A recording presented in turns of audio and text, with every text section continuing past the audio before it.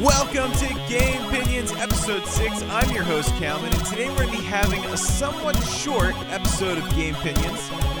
Episode 6, though, I wanted to just kind of start off by saying that this is a really special episode for me, really for multiple reasons, but I'll focus on just two of them.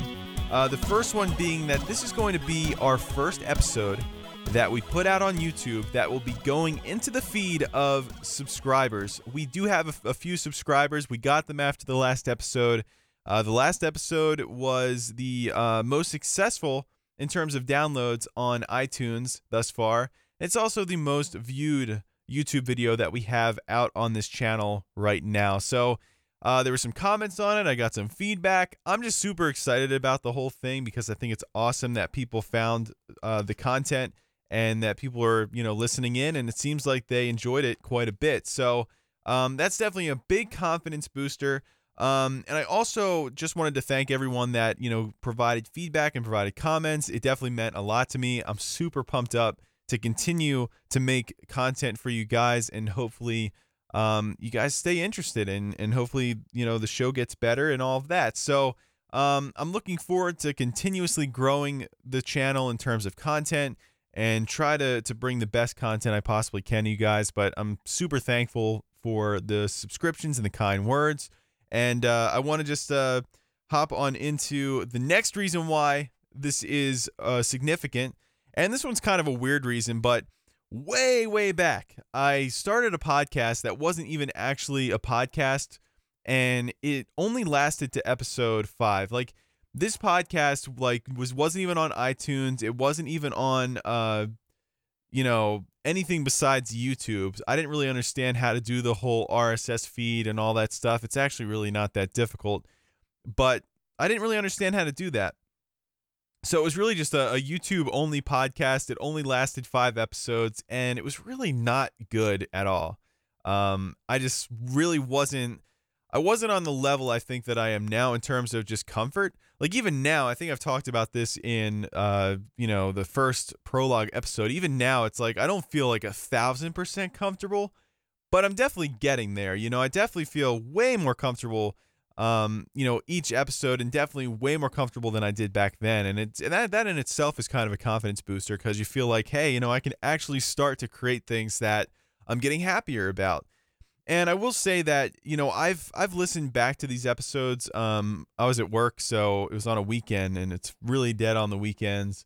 So I did the work that I needed to do, but I also had some headphones in and just listening to the podcast. And I can easily pick out things that I don't like, but I can also pick out things that I do like. And even me, who has I think everybody's critical of themselves to some, in some way, shape, or form. But even me, I'm thinking, I wonder what I'm going to do next with the show. I wonder what my next episode is going to be about. So today is going to be, like I said, more of a short episode. Episode 6, though, I've gotten further than I did last time, and that to me is definitely a milestone to be excited about. I want to get into the topics today, though, because there are some topics, and there's one that I'm going to briefly touch upon that I'd like to expand upon maybe in the next episode or the episode after that. I am going on vacation next week. I did pick up a laptop, though, because right now I've just been rocking the desktop and a tablet. I didn't really want to edit videos on the iPad, so I did pick up an older MacBook, and I kind of boost the RAM up to 16 gigabytes. I got a 1 terabyte SSD for it, so I'm going to be editing videos on my vacation. I probably won't be making videos. I probably won't be making podcasts, but I might. I'm thinking about it. I might bring my portable mic. It won't be the same quality. That's just how it has to be. I'm not going to take all of this stuff with me. It would just be too much. but it would be compromised quality somewhat, but I'd still try to make it as best I can if that were to happen. So I'm contemplating doing that. I may or may not do it, but I'm going to try to make enough content to post next week for a few days. I definitely want to enjoy my vacation, though, so I'll probably, be, kind of spotty for the next week. But yeah, so I wanted to talk about just some various topics here. I wanted to kick things off with a nice little topic that I'm just calling bad PR. It seems like I've talked a lot about bad PR in previous episodes. Sony's crossplay episode, I know I touched upon that quite a bit, but I wanted to get into it here. And we're going to start things off with the Call of Duty 4 design director, David Vonderhaar. I don't know if I'm even pronouncing that name right. This one, I don't know if it's really bad PR. He might just kind of be being a, So let's just say what happened. In an interview with Game Informer, Call of Duty Black Ops 4 design director David Vonderhaar couldn't help but laugh at the idea of Black Ops 4 coming to the Switch. So I guess he was asked in a Game Informer interview if the game would possibly come to Switch, and apparently through this source, apparently he laughed for a elongated amount of time before answering the question, and then he said like something stupid like he just makes the shoes or something like that. He says something crazy, but apparently the idea of the Nintendo Switch getting Black Ops 4 to him was comical, and he didn't really necessarily say why, and it's obvious because it's probably a power issue, or it's just he doesn't think Nintendo should have a Call of Duty game, but Call of Duty was on Nintendo platforms in the past. It was on the Wii and it was on the Wii U. So it's not like it's, the most outlandish thing that they could possibly do. But apparently to him it was hilarious, and he didn't really give too much of an answer. And to me, this isn't necessarily bad PR, because it's not like people that own the other systems are going to be like, hey, because you said that about Switch, I'm not going to buy this on my platform. No, it just kind of seems like him being a dick to people that might potentially want his product on their system. I mean, there's Switch-only owners. I mean, I personally wouldn't want to just be a Switch-only owner, but I know that there's Switch-only owners out there, and they're probably hoping for a first-person shooter to come out on the system. Call of Duty's just not going to be it, but I just think that response isn't really the best way to go about things, because who knows? The Switch continues its success. Maybe Call of Duty will come to the Switch. If you piss people off, it might not be a thing. They might not want to buy it anymore. So, not really super bad PR. I kind of just wanted to throw that in there because I just thought that it wasn't really distasteful. It's not like I'm offended or anything. I mean, like I said, I have all these systems. It's not like, I'm offended that they are saying that about Switch. I just think that it was kind of uncalled for that he reacted that way, and it's kind of awkward. At least I would think it was kind of awkward. So, yeah, I'm not really sure what to make of that. So Black Ops 4 most likely not going to come to Switch, even though there was rumors back and forth, and then it was kind of shot down, and then more rumors, and it's probably just not going to happen. So we'll move on from that one. I just thought that was weird. Now our second bad PR is going to be a Sony CEO, Kenshiro Yoshida. He took over for Kaz, I think, last year. I think it was. Might have been last year. He hasn't been, I don't think he's been the CEO for long. I probably should have looked that up. So in Germany's IFA Electronic Convention, Sony CEO Kenshiro Yoshida said, and this is per The Independent. It's a website. This is the first time I've actually heard of it. Apparently, it's a pretty popular website, though, and it seems like they have a lot of awesome news stories on there. I'll put a link in the description on the YouTube video, because actually, it's a really like just reading what he said and reading what they said about it afterwards. It's pretty good. So, Germany's IFA Electronic Convention, Sony CEO Kenshiro Yoshida said that PS4 didn't have cross-play for Fortnite because they view their system as the best way to play. On cross-platform, our way of thinking is always that PlayStation is the best place to play.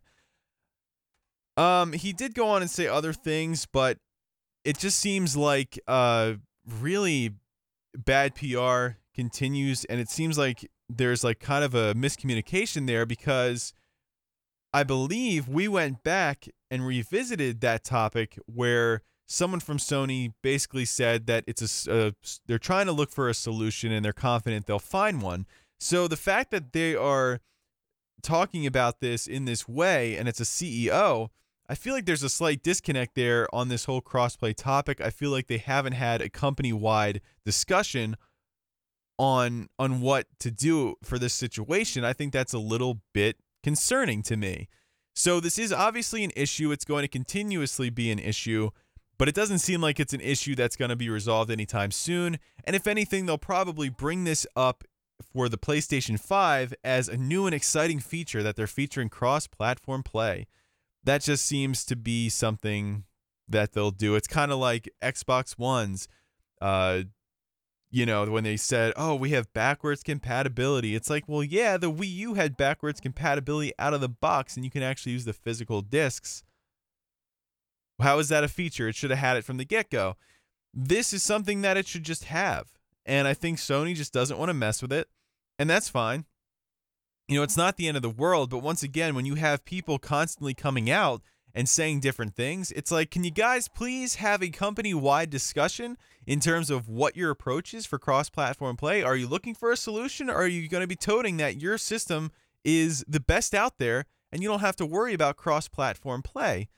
It's very bizarre. So it's, once again, Sony's struggling with their cross-platform play. This is going to be a topic I believe we're going to be talking about for years to come, until PlayStation 5 comes out, when Sony will probably change their minds and include it. They just don't want to mess around with it with PlayStation for right now, for whatever reason. It doesn't make too much sense to me, but hey, if that's the way they want to go about it, that's completely fine. So now we have one more, and this is from an interview with Trusted Reviews, and it's a 2K senior producer. Rob Jones said that the game's virtual currency is an unfortunate reality in modern gaming. So, of course, he's talking about, 2K basketball games.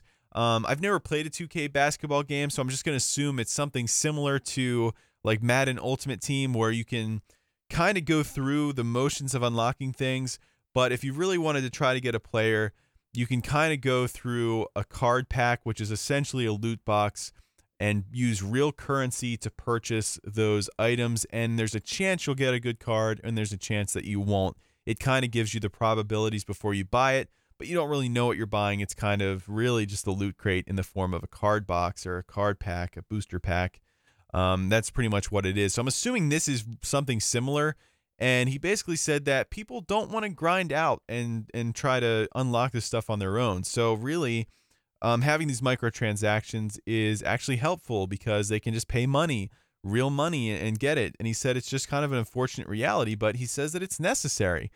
And it's this one, once again, kind of similar to the first one in a sense that this might not necessarily be bad PR, because what he's stating is honestly fact at this point, right? Microtransactions, as bad as we, hate them, they are kind of an industry standard now.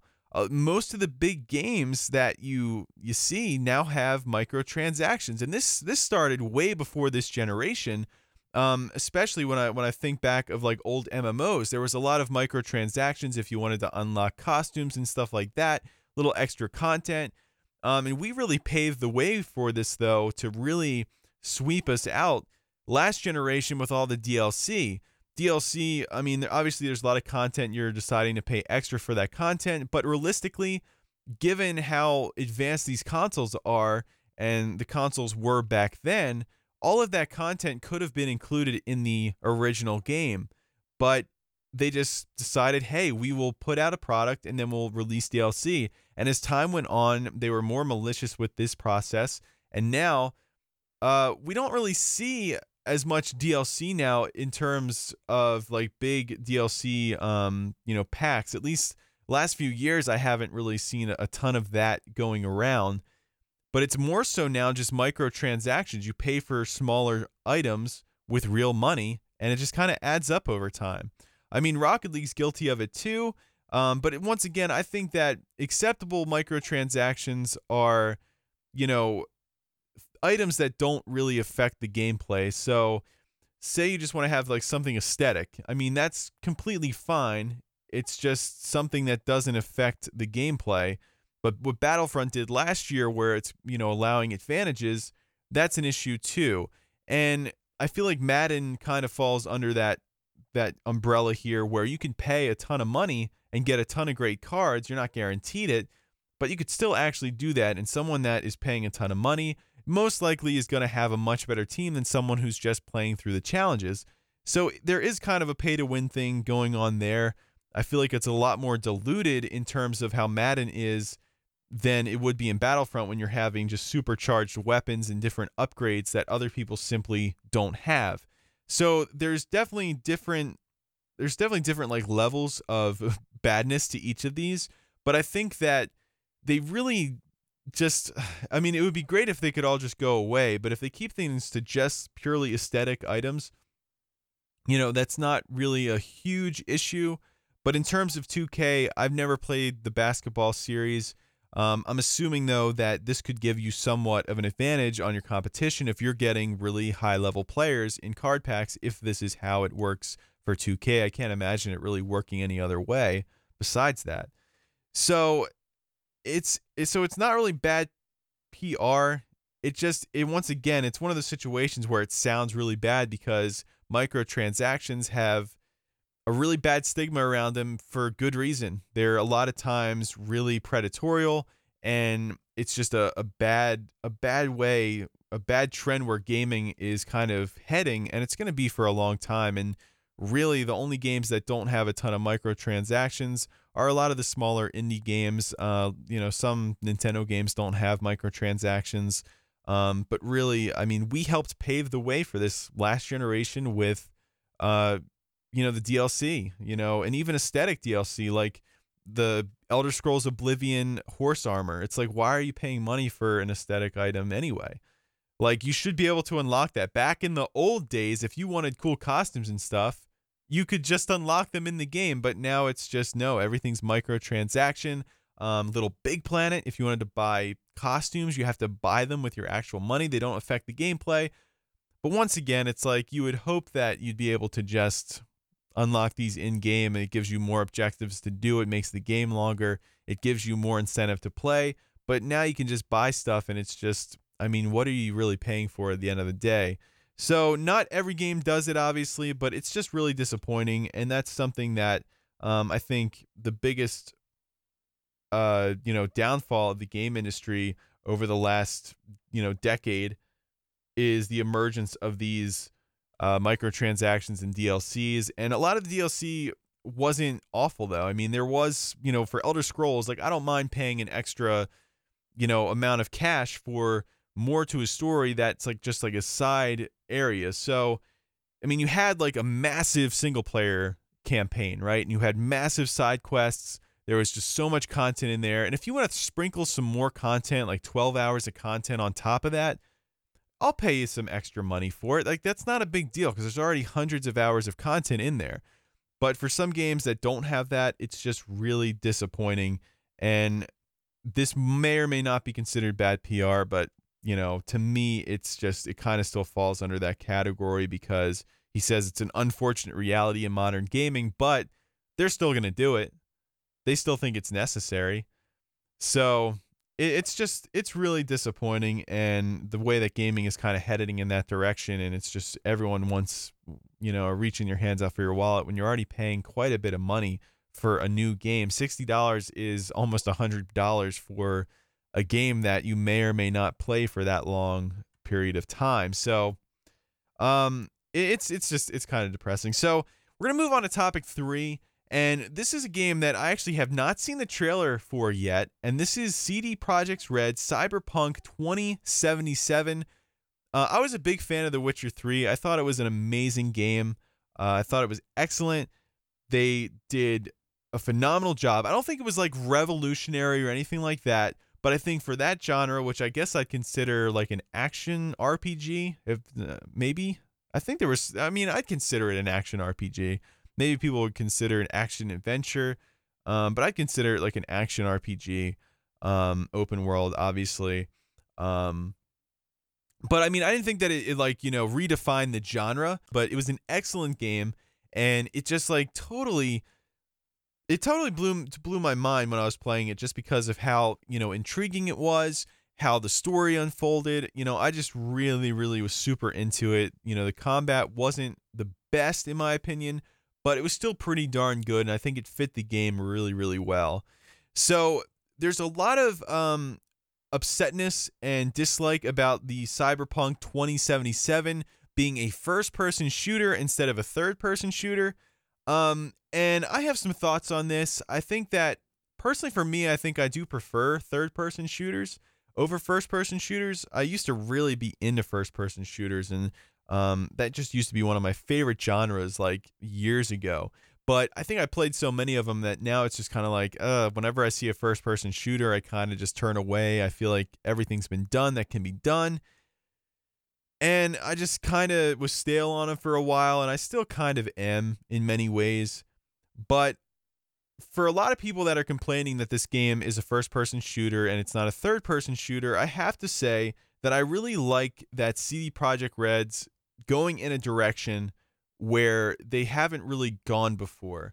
So this is going to be, they're going from basically a third-person action-adventure game to a first-person shooter, and they're going outside of their comfort zone. And I think that that's a really underrated part about this game, because we're so used to these developers, these big developers that find success, they stick to what they know, and they just keep repeating it over and over again. I mean, these guys could no doubt keep on just pumping out Witcher spin-offs and, different takes on The Witcher, and they could continuously do that over and over again, or they could do something completely different and go outside of their comfort zone and make something that could potentially help a different genre in a different way. So while I'm not a huge first-person shooter fan, I expect this game to be extremely good. I expect them to do an amazing job, and I'm really interested to see what their take on a first-person shooter is. And sorry, my throat is like super dry. I've been talking like all day. But no, I mean, I'm really excited to see what their take on a first-person shooter is.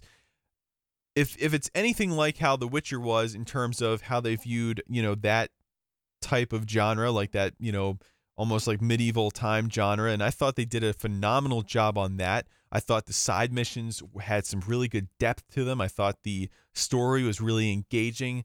Really, the only complaint I had was the combat, but even that was serviceable. I thought it was actually better than serviceable, and I had no real gripes with that game. I thought it was a really, really well crafted game. This game, I think, isn't going to be any different, and I want to see their take on the first-person shooter genre, because this is just it's such a strange circumstance for this company to move on from something like that and to go into something like this. So I'm actually really, really excited. And for another company, I might not be as excited, but these guys have a track record of excellence. They treat their customers well. Their DLC plans were phenomenal. Their DLC is known as top-notch. A lot of people liked their DLC packages for The Witcher 3 better than the actual main story. So they're giving you quality content, and it's worth the money that you shell out. And this is one of the examples of good DLC. The Witcher 3 just offers awesome stuff. I believe Cyberpunk 2077 is going to be just a really awesome first-person shooter. It might not define the genre. It might not redefine the genre. But I think that if there is a company that can come out and really breathe fresh air into the first-person genre, I think that it's CD Projekt Red. I think they have some extremely high potential with this game, and I haven't even watched the trailer yet. I might watch the trailer and just think that maybe everything I just said was completely wrong. But I'm gonna hold off on watching the trailer as long as I can, because I really wanted to go into this game not knowing anything, never seeing a bit of footage for it. And I'm hoping to get to that point, because I saw the developer and I knew that, that's just what I wanted to do with it. So I trust them. I fully anticipate this game being phenomenal, and I have no worries about it being in first-person perspective. I know there's a oversaturation of first-person shooters. At least there was for a time. I think this one, though, is going to be a winner, and I think that, if you're concerned about it and you're disappointed about it, just take a step back and realize that this is CD Projekt Red creating this game and not like Activision or Infinity Ward or anything like that. This is a brand new take on a first-person shooter from a company that has a proven track record of excellence in the gaming industry. So I'm super excited about that. So this next topic I wanted to get into was one that I wanted to talk about for probably ever since the Philip Mewson situation, and that is game reviews. And I've been thinking just like random thoughts about, and I know other people have thought this before. It's not like I'm like the first person to ever think about this, but I was thinking the other day that game review scores don't really make a whole lot of sense to me anymore. And I know that there's like numbers involved, and people are, going to probably make an argument like they have like different, different reasons for different numbers to go certain areas, and it's very confusing in my opinion. So the biggest thing that I have about game reviews is that there's two completely different games, completely different genres, trying to accomplish two completely different things, and they both get 8.8s. Like, what is an 8.8? It's not good enough for an 8.9. It's not good enough for a 9.0. It's just not, but it's not, an 8.5. It's 8.8. It's somewhere in the middle, which makes sense. But when two games trying to accomplish two completely different things with two completely different genres are getting the same score, how is that possible? Like, I'm sure there is a possible way. I'm sure there is. But to me, it's really strange.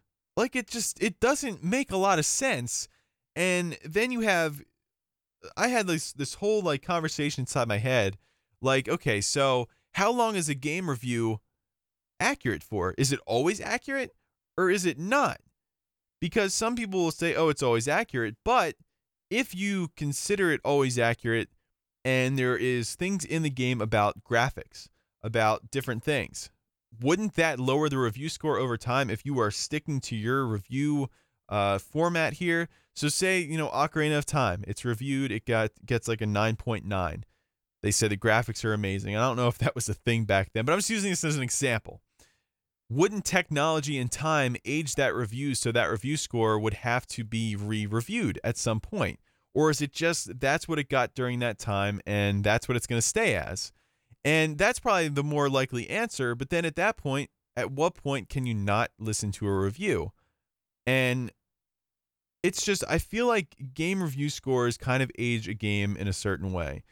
Obviously, as the technology evolves, you would think that these newer games couldn't quite possibly score lower than the older games, just in terms of if the game is really good and the technology, because it's better than those other games. So I think that it's really hard for me to formulate what I want to say in terms of how I want to go about explaining this.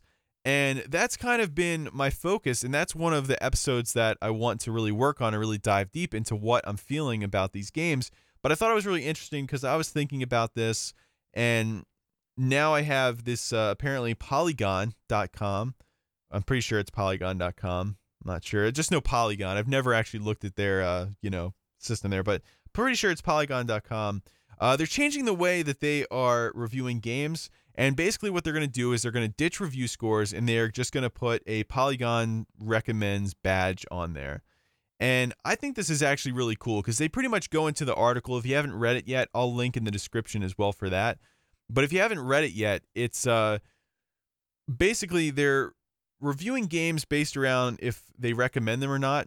And this gives them opportunity to not have to play the entire game. So they can review the game midway, and you don't have to have an entire review of the game. It's basically they're going to have in place a structure pretty much where they reach a certain point, or if they played enough of the game that they feel like they can honestly make a proper recommendation, then that's what they'll do. So it's not going to be based around numbers. It's going to be based around whether or not they like the game, if they've played enough of the game to recommend it to you, and all of that. And I think, honestly, That's like the most honest way of doing it. And I think it's the most effective way of doing it. And I'm pretty sure there's arguments that you could have like, hey, numbers actually do matter. It's a good way of, scaling. But I feel like it's such an outdated way of reviewing games. And maybe I'm wrong, but it's just my opinion. It's an outdated way of reviewing games. And I think there is a need for change. I think Polygon doing this will actually affect the rest of the gaming industry, because Polygon is definitely a well-known website. They're one of the more popular websites, and they are switching over to this that I think a lot of other companies are going to do. Obviously, people like to see numbers like, oh, it's a 10 out of 10, or oh, it's a 9 out of 10, 9.5 out of 10, 9.7 out of 10. Different things that make it look cool, like on like the box, like writing that down. Oh, it got 5 stars. But this one though, I mean, recommendations, I think it keeps the games more separate and more of unique, like on more of like a unique scale of like if you recommend it and why it's good. And I think it's more personalized to each individual game, where I feel like numbers kind of group it together in groups that it shouldn't be grouped in, and genres together in genres that it shouldn't be matched with. This to me makes a lot more sense. And I'm gonna try to refine this thought process that I have, because I mean it's confusing for me. I mean I don't really know what I'm trying to say here. It's really difficult. But no, I mean that's something that I've been thinking about for a long time, and I've been wanting to really go after that thought and try to put it into words the best I can. So if I can't put it into words, I'm going to put it into writing. And the next podcast, I'm going to talk about, these review scores a little bit more, because there was a whole bunch of other things I wanted to touch upon too. Like, I mean, if you're writing a review, isn't there some kind of, like, if you ever written something and then months later you go back to it and just be like, I actually kind of disagree with that. I disagree with what I wrote down there. I think getting a new game and playing a new game in the moment, I think you think either not as good about it, or a lot of times better about it than the game actually is. And months later you have time to reflect, and you'll either have a nostalgic effect to it, or you'll have a negative effect to it. Just be like, what, I actually really didn't enjoy that game that much, or actually, man, I thought I didn't really enjoy that game, but I miss it. I miss playing it. It was actually a really much better game than I originally thought it was. So there's just different things like, do reviews scores really mean all that much because you're playing it right as the game comes out? Just various stuff like that. And it's just all been kind of clustered, and I'm having a hard time separating it and just making it like, smooth evenly, or spread evenly across like my brain. It's just everything's jumbled around, and I'm having a hard time really picking apart what my problem is. Like I'm thinking about these review scores. I'm just like, well, what's my problem with them? What is my factual problem with these review scores being this way? And I think I briefly explained it earlier. I just don't like how certain games are getting the same ratings. It doesn't make any sense, and how these ratings don't really reflect when you go back, even a couple of years. It feels like the numbers just don't hold up. And I feel like that's going to be a constant problem as technology evolves and as expectations grow higher. So I think it's just, there's some weird balancing issues going there. I think that Polygon, though, is on the right track with this. I like how they said that, they're not necessarily going to beat all of these games, but they're going to get far enough into the game to make a recommendation and to understand the game's mechanics and all of that. I think that is excellent. And I think that's a good way to do it. I think it honestly really is. And, that's kind of the way I feel about it too. And, I just think that this is a good step in the right direction for them. And I hope that the rest of the gaming industry kind of, creates a better way of reviewing these games. Because right now I feel like it's not a bad way, the way they're doing it. But you'll notice like in comment sections, it's just like, oh, well, why did Spider-Man get a 8.7? Like, everywhere else it got a 9.0 or a 9.5. And in some way, though, you have to kind of agree with them, because it's like, what does that mean? What does the 8.7 mean? It's not good enough for a 9? Like, obviously it's not good enough for a 9, but it's, once again, I'll get more into this at a later date. Once again, we're a little bit late. I promise next time we will have the Twitter topic of the day. I'm so tired. Work's been crazy. Like I said, I'm going on vacation next week. I just got a new laptop. Maybe I didn't say I'm going on vacation next week, but I'm going on vacation next week. I just got a new laptop. It's not really new though. It's a really old MacBook, but I was able to kind of boost up the RAM and the SSD, and it's going to be a pretty decent editing laptop. I'm going to try to edit this podcast on there and see how it goes. And if it goes well, I'll probably record another episode of the podcast tomorrow, so that way I can post while I'm on vacation. I'll edit it up just in the nice I can't talk anymore. The nice relaxing beach. I'll be editing a nice little video at nighttime, feeling the sea breeze come off the ocean. It's going to be amazing. So I'll definitely, get into that. And if I have time tomorrow, like I said, I'm going to try to pump out one more video for next week. This one should go up before my vacation. I'm aiming for a Friday release for both the YouTube and the iTunes. Trying to release both of them. So, oh man, it's a lot. I'm super excited for vacation though. It's just a lot of packing and everything's just kind of been just a mess recently. Work's been crazy and I'm just, man. Luckily the news hasn't been too crazy though for games, so I don't feel like I'm missing out on a whole bunch though. One more thing, apparently, let me double check this real quick. Apparently Nintendo's going to be having a Nintendo Direct at some point. When that happens, you can guarantee that there will be a podcast coming up very shortly after that to discuss what Nintendo's doing. Apparently it's to show off some, I believe 3DS games and also some Nintendo Switch games, probably more Nintendo Switch games than the Nintendo 3DS. And, man, I'm super excited about that. So, once again, I thank everybody for listening in and watching. I'm trying to get more consistent with uploading my YouTube video more closely to the launch of the episodes on, or I guess the release of the episodes on iTunes. Try to get these a lot more streamlined down. It's obviously a heck of a lot easier to upload things to iTunes than it is to YouTube, but hey, it is what it is. So I still don't have an actual intro, but to everyone that has been listening in, I thank you so much. Enjoy the rest of your day, and I can't wait to see you next time on Gamepinions episode 7. See ya.